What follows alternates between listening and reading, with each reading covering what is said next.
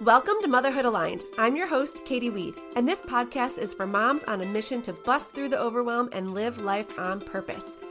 If you're ready to feel in alignment with who you're truly meant to be, then you're in the right place. And if you're anything like me, then I know you're a busy mama juggling a million things at once.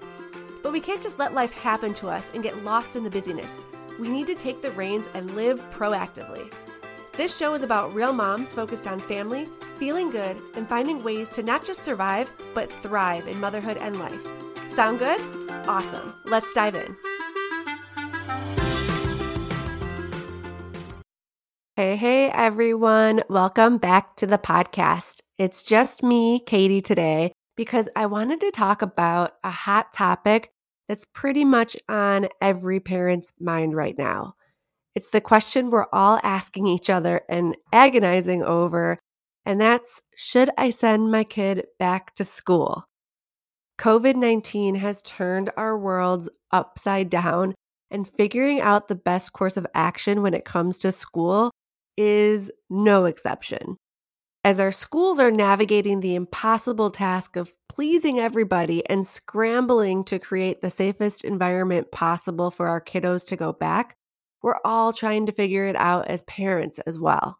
Now, the decision will definitely vary depending on where you live, but where I'm from, in the suburbs of Chicago, we were given a couple of options. We basically had to choose a hybrid remote plus partial in-person learning, or we had to choose to go fully online. And regardless of which option we chose, everyone will be remote for at least the first 5 weeks of school. And I'm hearing similar options from friends who live elsewhere, so I'm sure many of you can probably relate to having to make that decision or a similar one.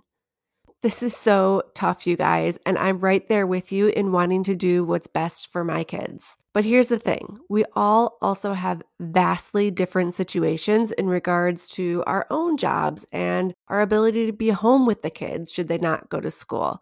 And every child is different in regards to what their needs are as well. So this episode is not about me telling you, yes, you should send your kid back, or no, you shouldn't. Only you can decide what's best for your family.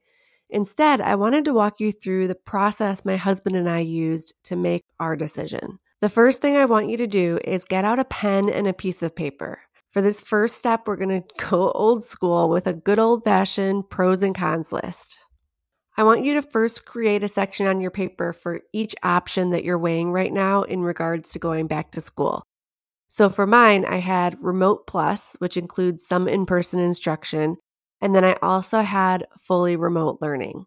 Some of you may also be adding homeschooling as an option and will be pulling your kids from enrollment altogether. Whatever your options are, get them all down on paper and create a pros list and a cons list for each option. Spend some time writing out all the pros and cons for each option. There's a second step I want you to take though. Don't just look at the quantity of pros and cons to make your decision. The second thing I want you to do is really take a look at everything you just wrote down. Is there anything that sticks out as a deal breaker? For instance, I'm sure you have the chance your child will catch COVID as a con for sending him or her back to school. But how do you feel about that? If you feel strongly that it's a chance you don't want to take, you have your answer and it's a deal breaker for sending them back. If you understand it's a risk, but it isn't a deal breaker, just leave it on the list. For some of you, your fully remote cons list may have that you have no access to childcare because you have to work and you're out of the house full time. Well, that may be the deal breaker for you. So go over your list and identify any deal breakers. If you can't find a solution for that deal breaker, well, then you know what to do about the school situation. If there are no deal breakers per se on your list, then you can go back and put weight on the number of pros versus cons to help make your decision. I know this might sound like pretty basic advice, but with so much overwhelm going on right now, I think it's important to just get back to the basics and make rational decisions without letting fear guide you or what other families are doing. Like I said, we all have unique circumstances and just need to do what's best for our own families. Now, if you were having any trouble coming up with your pros and cons, then you may need to do more research. There's a good USA Today article from July 30th that breaks down some of the science that can help you make your decision. I'll make sure to link it in the show notes, but here are a few highlights. First and foremost, as most of us know by now, children can get COVID-19.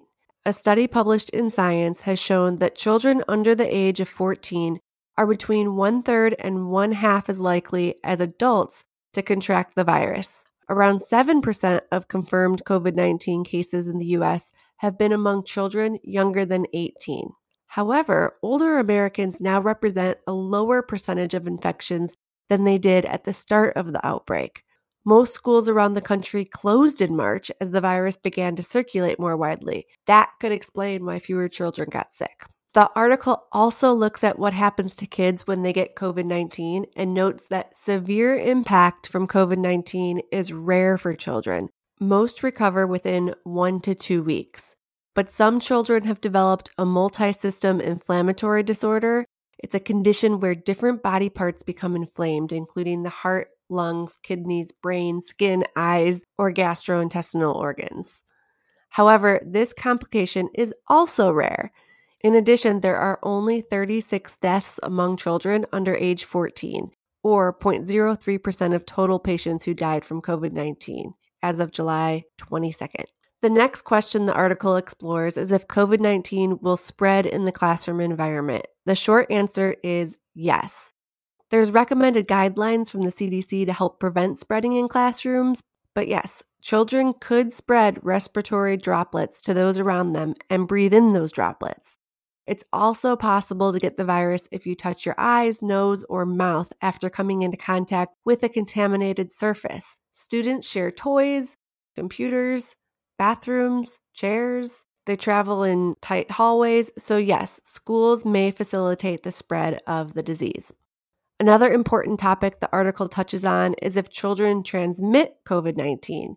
Yes, they can.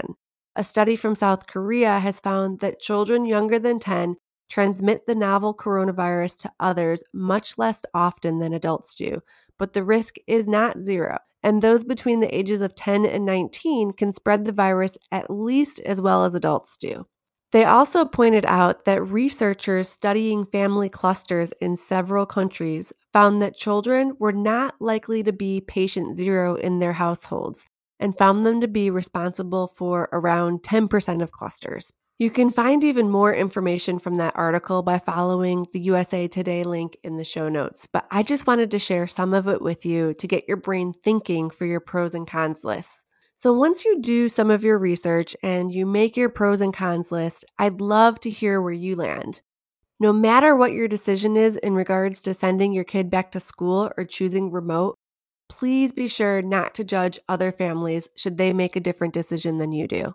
We're all in this together, and no two situations are the same. I also wanted to say, if you need any support during this time and are searching for ways to create a new normal in your home that works for your unique situation, I'd love to help you out. Schedule a free consultation call and we'll talk it out, and I'll coach you through making decisions that you'll feel good about for you and your family. I'll definitely leave my calendar link in the show notes so you can book your free call. Also, feel free to join me over in the Motherhood Aligned Facebook group. I'll be sharing what my school decision for my kids was over there. Thanks so much for listening, and I'll talk to you soon. Bye. Hey, real quick before you go, I just wanted to say thank you so much for listening. If anything you heard in this episode resonated with you, I would be so grateful if you'd leave a review on iTunes so more people can find us. Also, check out motherhoodaligned.com for more resources, and be sure to say hi on Facebook and Instagram at Motherhood Aligned. I'll talk to you soon.